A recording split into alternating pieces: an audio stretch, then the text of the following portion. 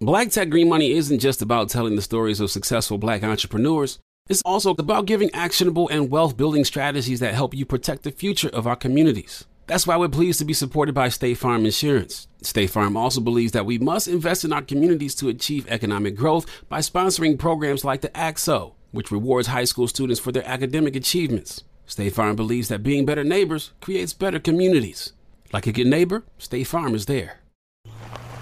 All right, so there we were, cruising through the new open-air zoo, when I realized that the park was closing in like 15 minutes. Luckily, we were in my Nissan Rogue. With its powerful VC turbo engine, well, we had time to see all the animals. Whoa! And outrun a few! Drive the Nissan Rogue. My dad works in B2B marketing, but I never really knew what that meant. Then one day my dad came by my school for career day and told everyone in my class he was a big MQL man. Then he just kept saying things like, the more MQLs, the better, over and over. My friends still laugh at me to this day. I think it means marketing qualified lead. One thing's for sure, I'll be known as the MQL man's kid for the rest of my days. Why couldn't you just be a fireman or a lawyer? Why? You ruined my life, Dad. Not everyone gets B2B, but LinkedIn has the people who do. And with ads on LinkedIn, you'll be able to reach people based on job title, industry, likelihood to buy, and more. Start converting your B2B audience into high-quality leads today. We'll even give you a $100 credit on your next ad campaign. Go to linkedin.com/customer to claim your credit. That's linkedin.com/customer. Terms and conditions apply. LinkedIn, the place to be, to be. Enjoying Black Tech Green Money? It will mean a lot if you rate us 5 stars on Apple Podcasts or Google Play. The way the algorithm works, the more you rate and say nice things, they'll introduce Black Tech Green Money to more people. And more of us need this content. So thank you for rating this podcast 5 stars today. Afrotech 2018, San Francisco, California. Monique Woodard is a venture capitalist, founder, and managing partner at Cake Ventures. She was previously a venture partner at 500 Startups and co-founded Black Founders, a San Francisco-based organization dedicated to entrepreneurship and inclusion. She's in the Influencers Lounge talking with the Afrotech team about what it takes to successfully raise a seed round from investors. So my 3 pieces of advice for raising a good seed round are: 1, know your metrics. By the time you're ready to raise a seed round, you should have some data points about how your business is growing. So know your LTV, know your CAC, know your revenue, know what MRR is and ARR. And if it's not MRR or ARR, maybe it's GMV that you need to be talking about. So understand to the nth degree exactly what kind of metrics you need to be talking about to express and convey your business well. Number 2, I would say meet as many people as possible and understand the terms that you're raising on. A lot of people, this will be your first time raising money, especially on a convertible note. So understand what those terms are in the convertible note, what kind of discount you're trying to offer, what your cap is, and understand what those things are and what they mean for the next round of fundraising. And finally, I would say meet as many people as you can and have people help you. Reach out to your network, reach out to people who you've worked with before, people who you went to university with, people at your church. Tell them what you're doing and have them introduce you to people who might want to invest. At the seed round, a lot of people aren't necessarily institutional investors or aren't necessarily, venture funds. You will have some angels in those rounds, so really lean in on people that you know who could write you a check. I'm Will Lucas, and this is Black Tech Green Money. I'm going to introduce you to some of the biggest names, some of the brightest minds, and brilliant ideas. If you're Black in building or simply using tech to secure your bag, this podcast is for you.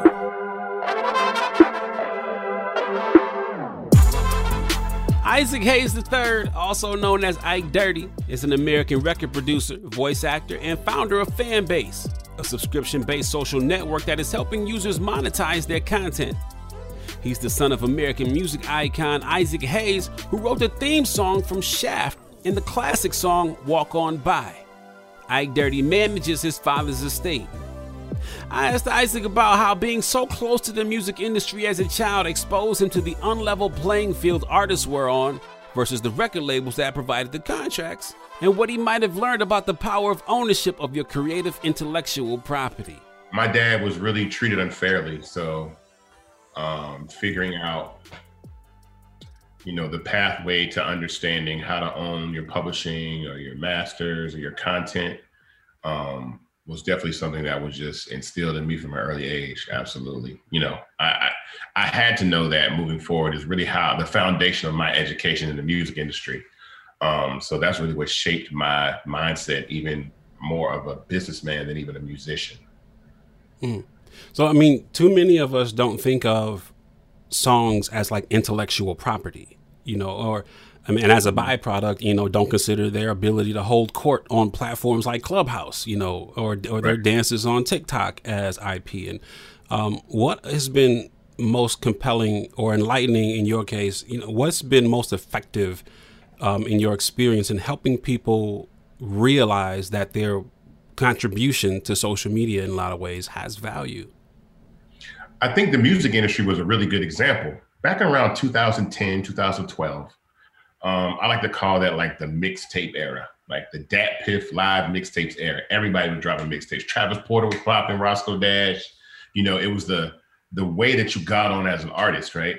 But in that process, people used to put out so much free music and not get paid for it. It'd be albums and albums of songs, and then maybe one record that hit, but you got 12 records that other producers did, other songwriters wrote that you've given away for free, and all that IP, went to waste. Basically, unless the artist blew up and they picked up those songs in some way, shape, or form. So when Spotify kind of picked up, and then Apple Music came on the scene, people were able to monetize that content. They were able to take those mixtapes now and put them on Spotify and Apple Music, and no longer the free mixtape game. It kind of stopped at that point, right? So in building a technology platform, it really helped me understand that that's kind of where we are right now with content, that there's so many amazing content creators that do dances, that do skits and comedy and all these great things, exercises and fashion and all this kind of stuff. And we're giving this content away for free, and nobody's really making any money except the platforms that run ads through all of us. So I think, comparing where the mixtape game was in the music industry, I'm comparing that to kind of where we are with content creators now in 2020, 2021. Yeah. And you spoke about your music career, and being a music producer, people may know you from one of your biggest hits, the Lil Scrappy, The Money in the Bank, but you do have more. And what was that moment you realized that there's potentially like a bigger opportunity here behind the screen in tech, versus like behind the boards in music?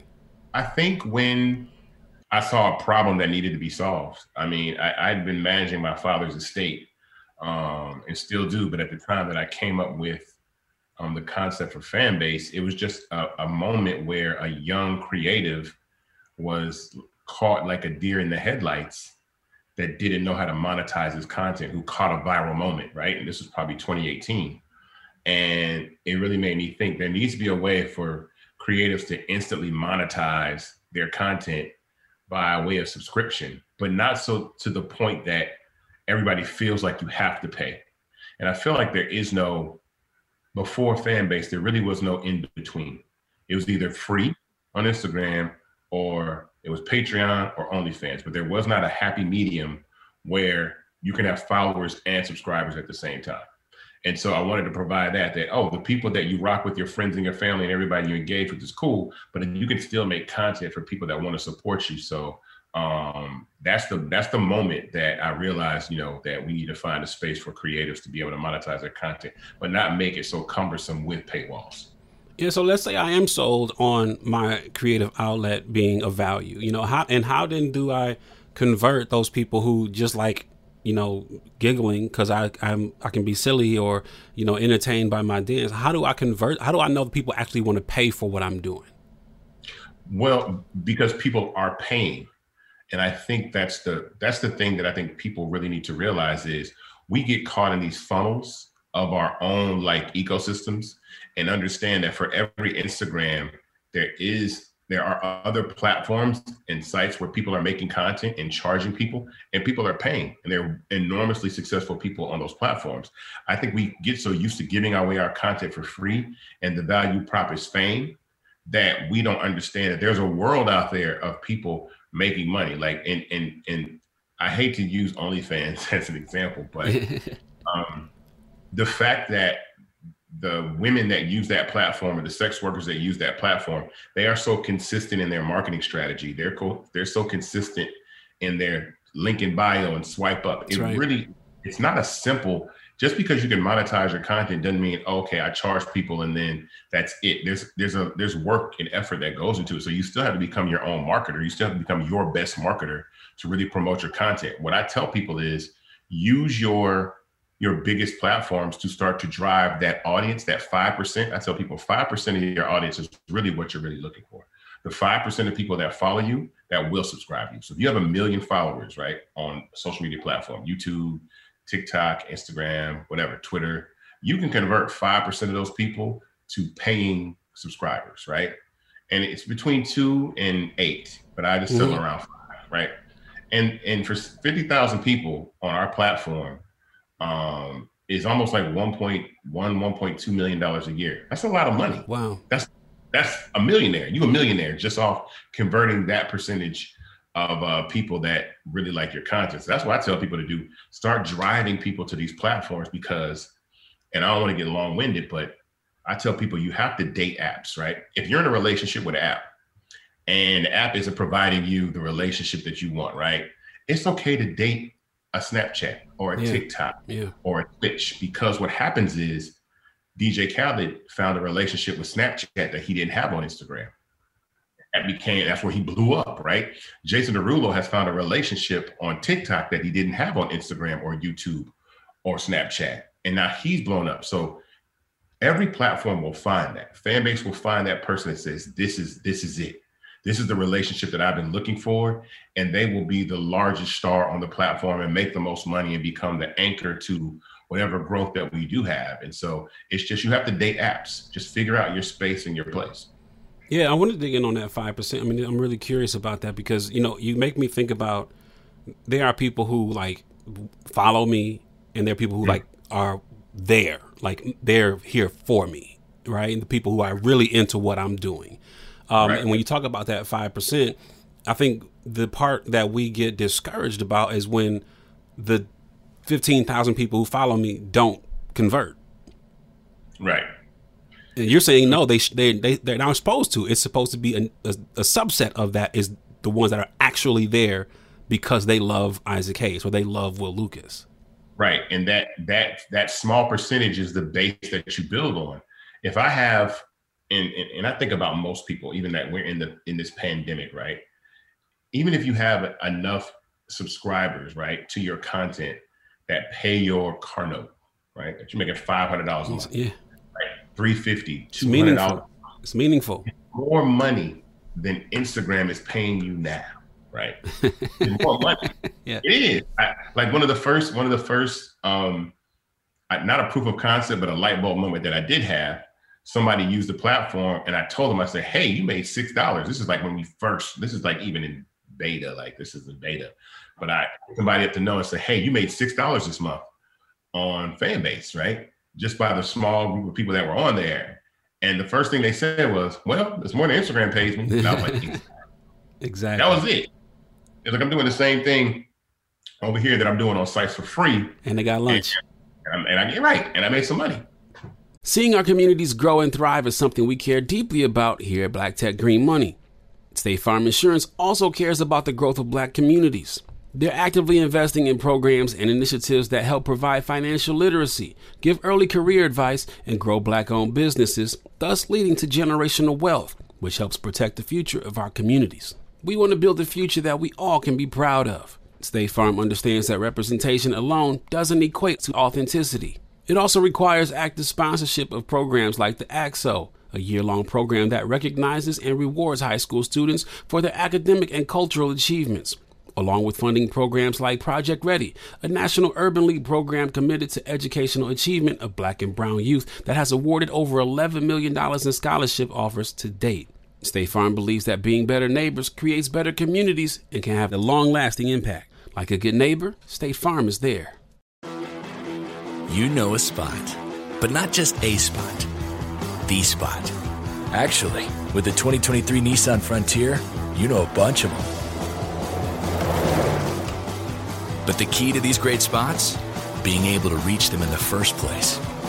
Your spot is out there.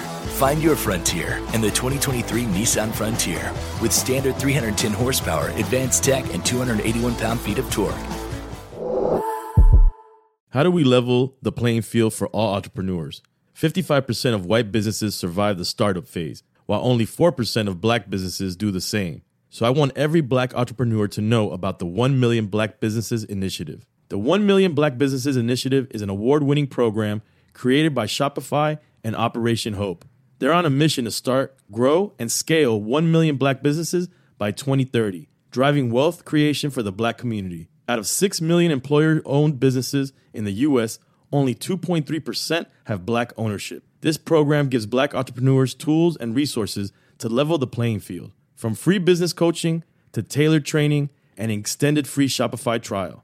Shopify's made a 10-year, multi-million-dollar commitment to the program, and it's working. The initiative already started, supported, and engaged with over 334,000 black businesses, helping them operate businesses that sell anything from skateboards to coffee beans to apparel. Business owners love this program. Simone Harvin, founder of SC Creative Group, says, "The 1 million black businesses experience for me was unlike any other program I've been a part of, primarily because it was for us and it was by us." Here at Drink Champs, we are always interacting with our listeners, many being black entrepreneurs. Shopify is one of those platforms that empowers and emboldens entrepreneurship. So chart your own path for business success with the 1 Million Black Businesses Initiative and Shopify. Bring your business to Shopify with an exclusive offer at shopify.com/BEN, all lowercase. Go to shopify.com/BEN.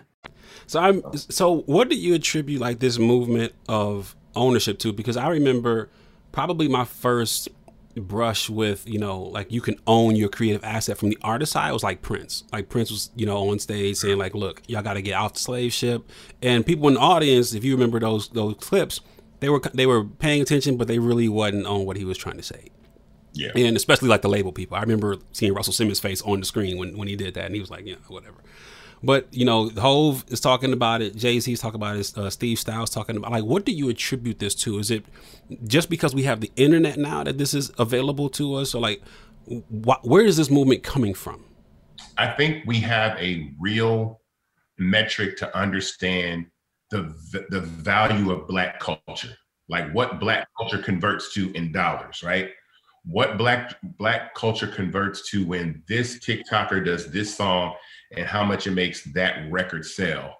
When this, musician or artist wears this jacket or this t-shirt, how much it sells. When this person uses that slang on Twitter, how much it creates engagement. Therefore, the company can run ads through all that engagement by what they said. Or most recently, the users that got on Clubhouse and took this platform, bombarded it with all of our content and our conversation, and they just raised $100 million at $1 billion valuation. So now we see like, okay, we make shit, I don't know, use that word, but we make things hot. We blow stuff up. Yeah. So to understand that black culture is actually like our vibranium, our asset, like we are so creative that now like we shouldn't just be getting it away for free. We shouldn't just be throwing our dances on TikTok or our slang on Twitter or our content over Instagram without some sort of monetary gain. So for me, that's what sparked my mind because I've seen it myself. I saw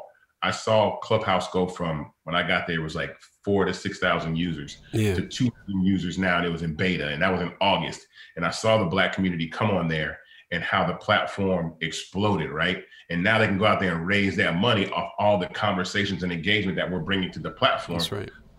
Do we own it, right? Did anybody really get in other than the connected African-American community that knows these VCs? Do the average people that get on this platform and blow it up, or even some of our culture, our younger culture rappers, the Meek Mills and the 21 Savages, Are they really reaching out saying, hey, look, man, we about to give y'all a piece of the platform. Like, we want you here. Or are they just saying, y'all do your thing, we'll go get this bag? No, I love, so you touched on so many things there that we're going to dig into. And number one, I want to talk about this Black culture drives all culture. You know, I remember the first person who I heard say it in that way was Tristan Walker, founder of Walker & Co., maker of Bevel, and et cetera. And he said, you know, Black culture runs all global culture. And, you know, you think about food, Black culture runs that. If you think about dance, we run that. Music, sports, we run all of that. And so it seems like we're the only ones not sold on the value of it. You know why? Because we're innovators, right? We're like the people that pick up the Rubik's Cube and solve it and then put it down and say, what's the next thing, right? Oh, jazz, cool. Hip hop, cool. Breakdancing, cool. Like whatever it is, we just want to flip stuff, right? But what happens is we set these things down and then other people come by and pick them up and say, well, wait a minute. We can monetize this country music or this rock and roll or this hip hop or this DJing thing, or we can take this global. Like, you know, we monetize. We don't understand, wait, maybe we should make turntable companies. You know, like imagine when hip hop started, if the first thing somebody Black did is built a turntable company rather than Technics 1200, we would own an infrastructure, right? So that's kind of like what happened is like, we're such at the apex of innovation. I say like, and especially African-American people. I know people of color around the world, but I always say that African-American culture is the smallest cultural group on earth. It's like a generation one culture. We brand new. We just got here like what, 400 years ago, maybe, right? And civilizations have been around for thousands and thousands of years, but we're the most influential. So we're the smallest, youngest cultural group on planet Earth. We're the most influential. And so we don't recognize that, right? There is no African America outside of America, right? There's a Jamaica to go back to, right? So Jamaicans can come here, Germans can come here, Japanese people can come here, Russians, because they have a source to come, so they can contribute as much to the American dream as they want to. But we are in America. So we have to be mindful about giving all of our sauce to this big pool, because if we don't own it, then we're just giving away our own goal. We're giving away our country, our asset, our legacy, our heritage. So we just gotta be mindful about that. Yeah. So what has to happen so that we do find ways to, or that we see the value in order to build the fan bases of the world, that more of us are building these things? Because you talked about, we, own it from the get, then we put it down, somebody else sees the value. What has to happen for us to see the value too? Well, I mean, hopefully, and I'm very optimistic about the fashion in which Fanbase was built and the way that I even raised money for the platform. The cool thing about Fanbase is it's an equity funded platform by the community, right? So we have over 4,000 investors. I've managed to raise over $2.7 million. So you have people that actually own part of a platform that they can blow up, right? And the reason why I think about that, I've been thinking about the exits and valuations of these other companies in the tech space, where you have Instagram for $1 billion, WhatsApp for 14, LinkedIn for 24, TikTok for 50 billion. Company started in 2016, sold for 50 billion. So if these companies exit 50, 60, 70 billion, right, billion dollars, right, or IPO at 60, 70 billion dollars, then I've created multiple millionaires, right? We have to own the infrastructures just as much as we own the content and the culture. It's about owning the infrastructure. So my goal and my desire for Fanbase is to own the platform along with the community that we raise money with and other people that bring their talent to the platform, because that's the win, because then we create other millionaires that can go in and fund other companies and invest in other things. We have to have really big wins on the board. It's cool to invest in stocks. It's cool to invest in some of these things, but to really be able to exit a company and say, oh man, I exited and made 30 million off this company as a Black person, right?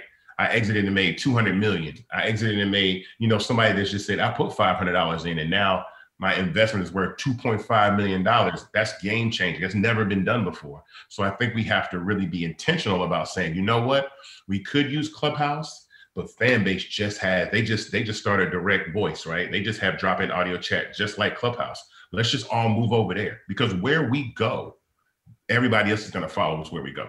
They're going to know what the hell we're talking about. What are you guys doing? What's going on?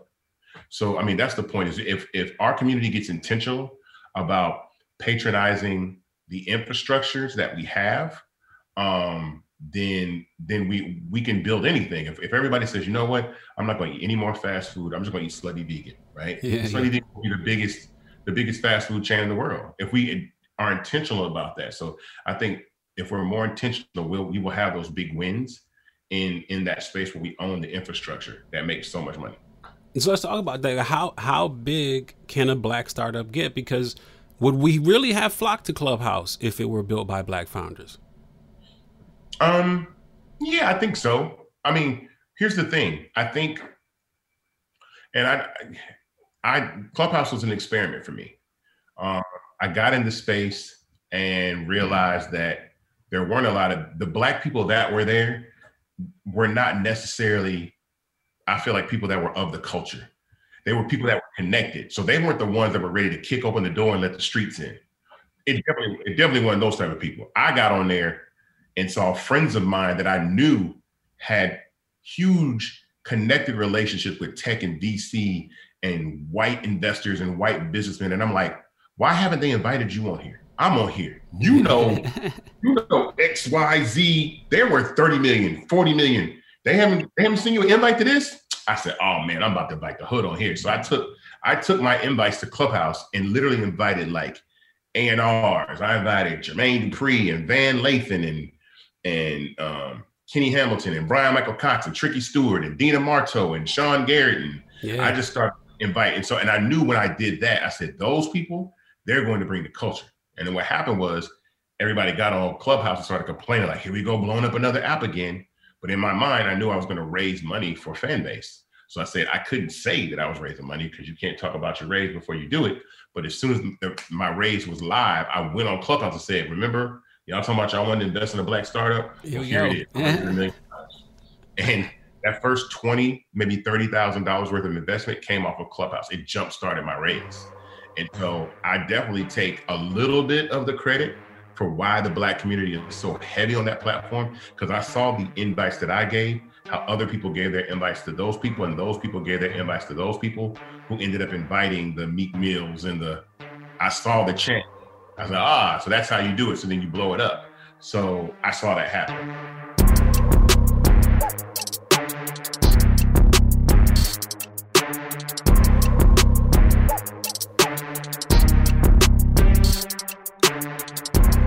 Paywalls and subscriber-only content is not a new concept.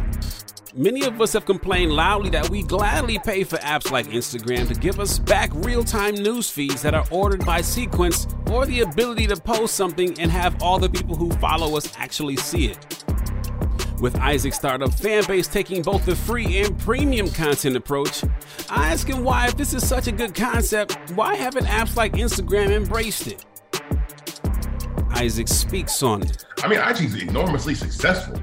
If you take Facebook and Instagram in 2019, they made 70 billion, I think, in Facebook did. And I think Instagram did like 14 or 15 billion in ad revenue.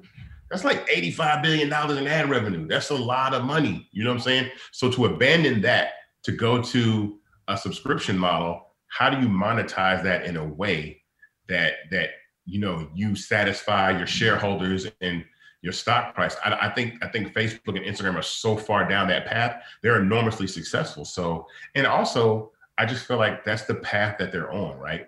That's the pathway that, in my opinion, most social networks have a lifespan, a good 12 years where they are the thing, right? They're the thing that everybody rocks with. 8 to 12 years, it's the most popular thing on the planet, right? Like MySpace, which is like, I feel like MySpace is dead, like it's RIP, right? And to me, Facebook is a senior citizen by my generation. That's right. Right? You know, my mom's on Facebook now. Like, I'm not there. Instagram, Granny's actually on Facebook. Yeah. Yeah. And so Instagram falls in that sweet spot for me that was like, okay, I'm even people younger than me, but it's probably like a 20 years, probably from 25 to 45. This is ours, right? And then the kids that are younger, they have their Snapchat, right? And they have Twitch, and now they have TikTok. So kids want to be on apps that their parents are not on. So they're going to find these communities. So regardless of how Facebook innovates or Snapchat innovates, there's somebody's older brother or sister that's on Snapchat that I'm like, I'm not going on there. Or my mom's on Snapchat. I'm on TikTok, or I'm going to stay on Twitch. So the only thing they can do is acquire, which is cool. They want to acquire and continue to keep their audience. But other than that, some people are just going to say, no, I'm going to build this community here. And that's my goal with fan base is centennials. Like, that's who's really going to get this platform, because they understand so much about what it is that the platform does. They're transactional, right? They're a lot more generous with their money. They understand virtual currency and in-app purchases and Cash App and things like that. So they understand how it works, and it isn't weird to them to give somebody some money, like through an app. Like, like Cash App is weird for somebody that's probably like 50, 60 years old. Like, I'm not about to get no money on the internet. What are you talking about? That's just weird for some people. But for somebody that's 18, they understand that. It's nothing. They're on Robinhood. They're buying stocks. They're on they're buying GameStop and all that. So they get it. Yes, I was listening to another interview that you did, and you were talking about how when these Instagrams and the Facebooks, and they will throttle your reach. And they mess up the timeline. So stuff that was posted yesterday is just now coming up. And you follow 5,000 people, but you only see 300 of them, Right. And so I've seen people all through the years, as I'm sure you have, like, I would pay to get rid of, this sequencing of posts. I would pay to reach more of my people. And so I wonder what your thoughts are on how that subscription model will evolve. So right now, if you have 1 million followers on Instagram, you might reach, if you go live on your page, you might have 4,000 people watch your live, right? Like, do you really believe if you go live, Instagram sends out 1 million notifications? It's not happening. Because you could get on there and say, go buy this shirt, go download this song, go buy the ticket. That's too. So what they want to do is they want you to pay to reach that audience, right? Ads is what it is. It's about, boosting your posts, right? That's what they want you to do. It's a successful model. And some people are like, I ain't gonna pay nothing. I'll reach you, and that's it. That's fine.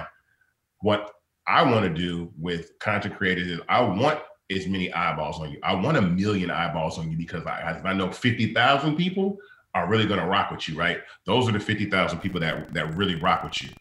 I like that. Let me change that. But yeah, those are the people that are really gonna rock with you. So that's why, for me, hold on. And I switch my light out. Yeah, my light went out. That's why, as they throttle your engagement down, I want 1 million eyeballs on you, because I know, we're going to convert that. I know that all those people are going to convert into loves and subscriptions and revenue. So as many people as I can see that see you, that works in our benefit. It works in your benefit and my benefit. Seeing our communities grow and thrive is something we care deeply about here at Black Tech Green Money. State Farm Insurance also cares about the growth of Black communities. They're actively investing in programs and initiatives that help provide financial literacy, give early career advice, and grow Black-owned businesses, thus leading to generational wealth, which helps protect the future of our communities. We want to build a future that we all can be proud of. State Farm understands that representation alone doesn't equate to authenticity. It also requires active sponsorship of programs like the AXO, a year-long program that recognizes and rewards high school students for their academic and cultural achievements, along with funding programs like Project Ready, a National Urban League program committed to educational achievement of Black and brown youth that has awarded over $11 million in scholarship offers to date. State Farm believes that being better neighbors creates better communities and can have a long-lasting impact. Like a good neighbor, State Farm is there. If you're looking for the most epic place on earth, let's start at the base of a massive waterfall. Then trek through the thick jungle. Then climb to the peak of a snowy mountaintop. Then once you get there, keep going. Because with intelligent 4x4 and 7 drive modes and a Nissan Pathfinder, the search is the real adventure. Available feature. Intelligent 4x4 cannot prevent collisions or provide enhanced traction in all conditions. Always monitor traffic and weather conditions. My dad works in B2B marketing, but I never really knew what that meant. Then one day my dad came by my school for career day and told everyone in my class he was a big MQL man. Then he just kept saying things like, the more MQLs, the better, over and over. My friends still laugh at me to this day. I think it means marketing qualified lead. One thing's for sure. I'll be known as the MQL man's kid for the rest of my days. Why couldn't you just be a fireman or a lawyer? Why? You ruined my life, Dad.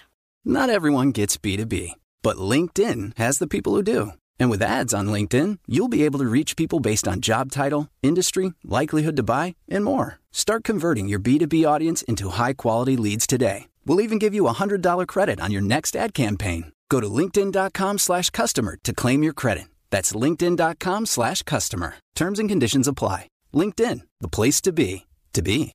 So let's talk about raising money online, like Start Engine. And I invested in my friends' Start Engine campaigns, like both Streamlytics, my homie Angela Benton. Yeah, I invested in hers. Angela introduced me to Start. Angela introduced me to Start. She's a reason that I'm on Start. Oh, nice. Yes, and I invested. She sent the intro email to Start Engine. It was like, hey, check out this cool startup. I think they might be able to really work on the platform. Fantastic. And I invested in the homie Dawn Dixon. I love Dawn.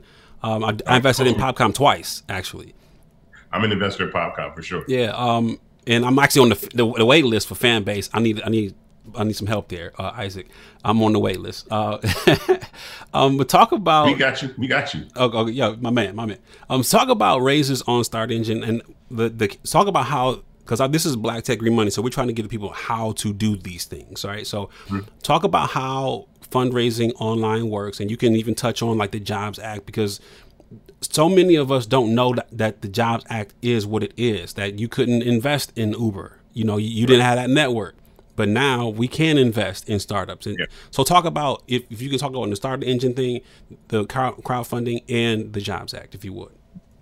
So couple things. I mean, to start with the Jobs Act, just understanding that the accredited investor law, right, to me is a scam, right? It just sounds like, because it's been around since 1933.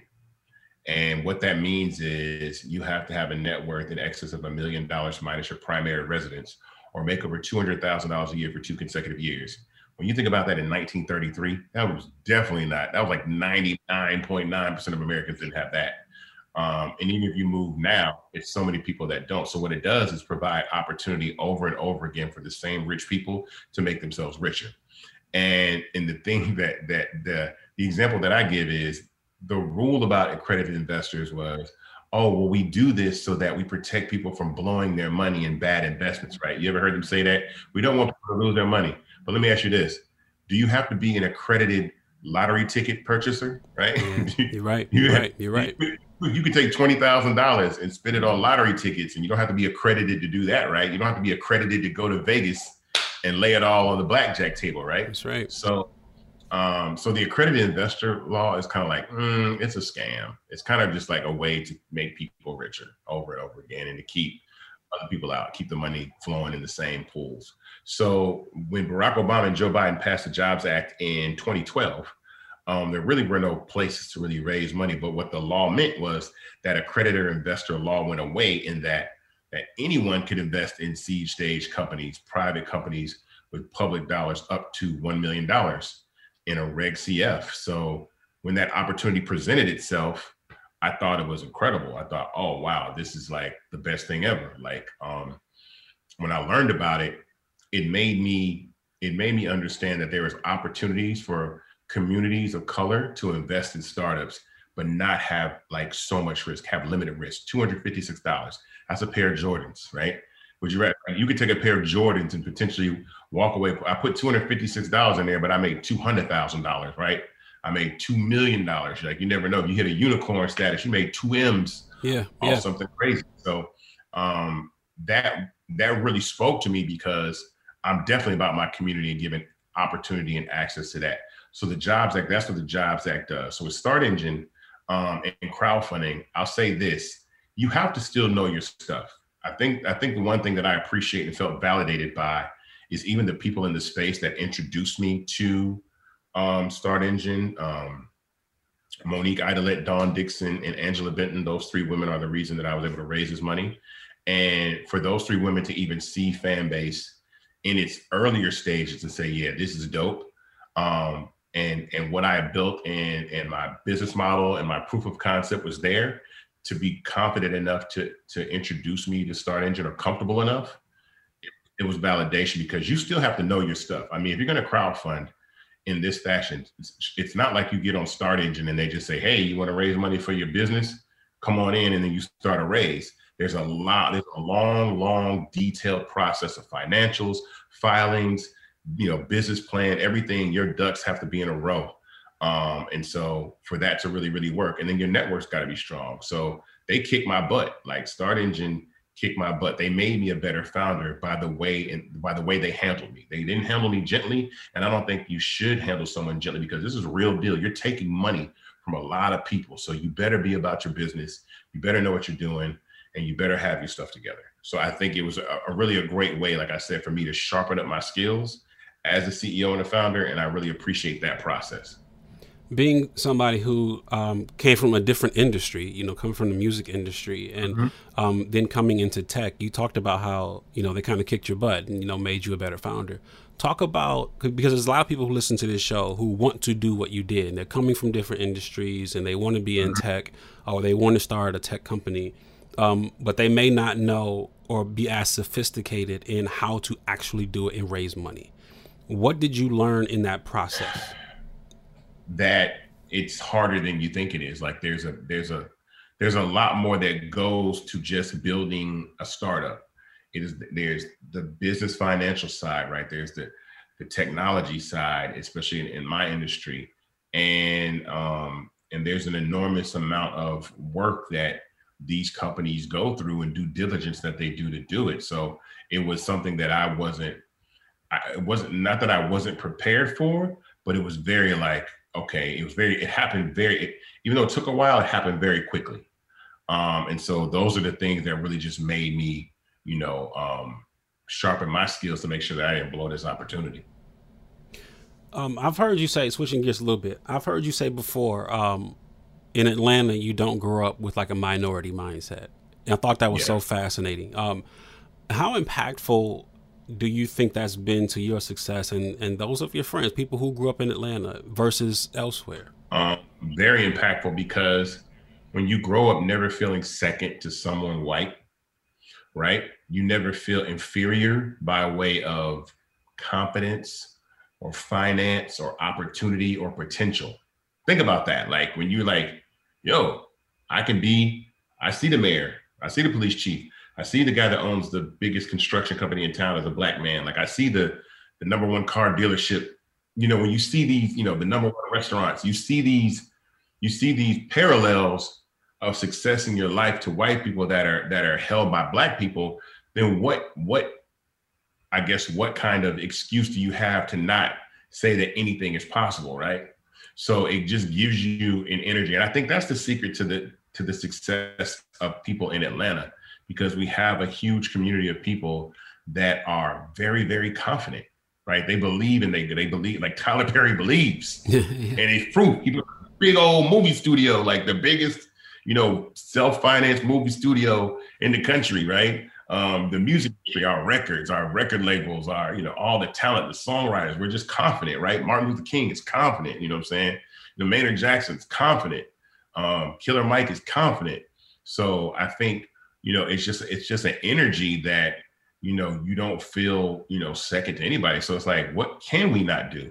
If we can do music and sports and all that, we can do tech, we can do real estate, we can do construction, H.J. Russell Company, Bronner Brothers with hair care products. Like it's so many parallels of success in this town that I think it definitely fuels, and it will fuel the future innovators in tech and the future creators in tech in this space and in other businesses as well. Because the reason I asked that question, and you touched on a couple of really good points, was a lot of people, we forget when we talk about tech that not everybody lives in San Francisco and not everybody lives in New York and even Atlanta. So for the people who live, outside of these cities, they may come from a place where, if they think about moving to Atlanta, well, maybe I'm no longer special because I am special where I'm at. And, I get to take advantage of these programs that are designed to propel me. But if I move to Atlanta, I'm one of many. Yeah. I think, shoot, I don't know how to handle that. As someone that doesn't live here, I think steel sharpens steel. I mean, if you have opportunities in your community, take them. You know what I'm saying? I would never turn down an opportunity in the community to make some ends or some headway in my space, you know, what I'm doing. But what I can tell you about being in Atlanta is there's a community of people here that share information, that are eager to help other people. Even in the same way that Dawn and Angela and Monique helped me, it's that type of vibe. Like, oh, let me introduce you to this person or that person, or places like the Gathering Spot where we go and we have community and we get introduced to so many different types of people. Some of the people that I really met in this space, I met at the Gathering Spot, that were in tech, that really taught me about it. So, you know. How long can, and this is, I can't wait to hear your answer on this, but how long can Atlanta be the Black cultural capital and economic capital that it is? And here's why I ask. There's context to this question. You remember when Mayor Bottoms was up after Mayor Reed and how slim those margins were for her to win. And there was a white candidate. And a big issue, if you're looking at just the numbers and spread of us, the big issue is that when Black people moved to Atlanta, they actually moved to Norcross or Alpharetta or Decatur. But only people who live in Atlanta vote for Mayor Bottoms. And I don't think people realize that, right? And does Atlanta change when there's one day perhaps a white mayor who isn't as passionate about Black economics and Black enterprise as our mayors have been since Maynard Jackson? 100%. Absolutely. I mean, and I think the heartbeat of, this sounds crazy, but the heartbeat of this city is like the entertainment culture, right? It's really what brings people here, right? That's the draw. The draw is, no, I'm not trying to be even disrespectful. I hope nobody's offended, but the draw is Magic City. The draw is, QC. The draw is, Lil Baby. The draw is these nightclubs and the entertainment life and the lifestyle and the wealth, right? The draw is the street culture, right? And so from that, when that changes, if the mayor and the government, city government change hands, you can easily deny liquor licenses and close down the Magic Cities of the world and make these nightclubs close down and make the studios move outside the city and really kill the culture. So I feel like Atlanta will remain the cultural epicenter, Black cultural epicenter of America, as long as we continue to vote and continue to get out and exercise our right to vote. Now, one thing that I can say, which was what Stacey Abrams did with the New Georgia Project, if I'm not mistaken, is that in this presidential election, they registered 80,000 new voters, and 40,000, 50% of those were people of color, Black, and between the ages of 18 and 24 in the city limits of Atlanta. So to understand that we have 40,000 young Black voters, that's a lot more people to get out there and vote for a Black mayor, right? And continue to do so. So I think that as long as we remain politically sharp and aggressive and we elect Stacey Abrams as governor in 2022, we'll be good. I wanted to have you speak on something I've heard you say many times. Atlanta needs its own pop culture, social media, and it needs what's in that New York and LA now. They capitalize on what Atlanta creates. Mm-hmm. And I've heard you say, why is BET not in Atlanta? Why is the Breakfast Club not in? Speak on that. Well, I mean, I think honestly, we're starting to see the change and the shift, right? I think since I've said that, I've seen Will Packer create this show called Central Ave, right? It's like an entertainment pop culture show based out of Atlanta, Georgia. I've seen more radio stations try to change the way that they create content in the space. They're a little bit more visual. V103 is a little bit more visual.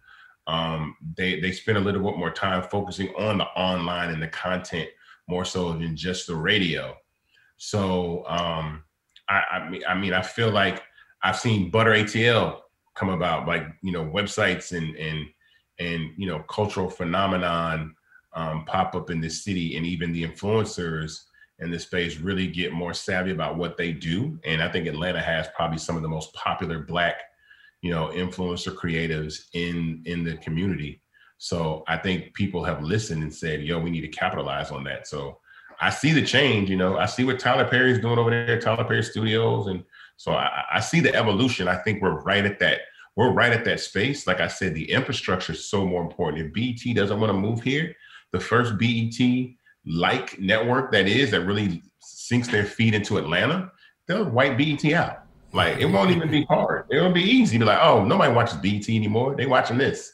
They're watching this network because you can't, it's no secret that like the most popular TV shows that have Black people in them are like Real Housewives of Atlanta, Love and Hip Hop Atlanta on FX, like these shows that are so wildly popular about our culture. So the writing is there, the writing's on the wall. It's just who's going to come in and really sink their teeth into the opportunity and make it happen. How frustrating is it to you, or might it be for you, when you see artists and families of artists who don't own much of anything of what they're creating, and they don't realize that in 5, 10, 25 years, their kids won't be able to leverage those assets in their persona and take care of family business like you did with your father and managing his estate and being able to merchandise and take care of your family? Like, what do you think when you think about they're giving it all away? Well, I mean, some of the decisions that are being made, I think, are business decisions to make, lateral moves in different verticals. Like I'm going to leave the music industry and now I can invest in tech or real estate or, other things like that. So I understand that. It's just kind of hard for me to understand that, because I know the value of my father's catalog and I understand how much money it has made and will continue to make, because he has one of those evergreen catalogs where people can consistently sample him over and over again. Some of these other artists, I don't know if they'll have that, where they're just, people are going to come back and always sample their records and make new records and more new records, right? So, but I think we're also a lot more savvy now. I think ownership is on the mind of everybody. I think labels like QC, where they do own their masters, and it is a licensing deal with Universal. I think artists like Drake, that I think now he's out of his Cash Money deal, or people are turning that corner. It's a lot more ownership in the space than people realize. And I think when those stories start to come out and people really reveal what they do own and what they do have, I think it'll inspire future generations to say, you know what, I need to own my stuff too. Because I see it's way more popular than it used to be. I think people understand they're really reading, the fine print, understanding why. And this is the reason why I feel like even fan base is so important, because what can you tell an independent artist that you want to sign them when they have a fan base where they're making like $1 million a month? Like, I'm making $12 million a year off fan base. What kind of record deal can you offer me? Like, what can you give me? If I don't own my masters, I ain't even signing with y'all. I don't need you. I don't need money. So the ability to give creatives leverage in other spaces and be disruptive is another reason why I think the platform is great, because there's going to be some young rapper that gets on fan base and connects with their fans, and they're going to be selling merch and dropping music and dropping music videos and podcasts and docuseries. And they're going to have this enormous, income stream that a record company said, we want to sign you. It's like, all right, cool. I want to own my masters. Y'all, I get 90%. Y'all get 10, take it or leave it. Because I'm on fan base over here doing this, what y'all want to do.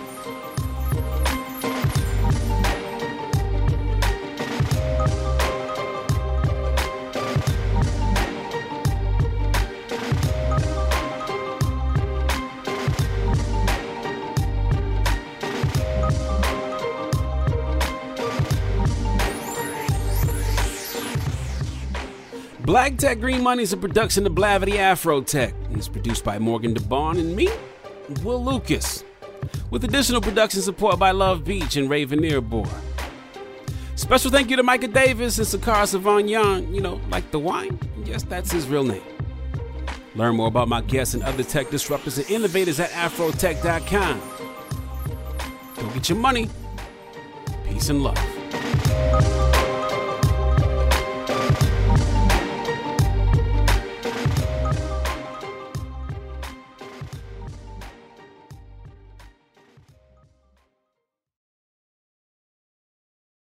AT&T connects an ode to podcasts.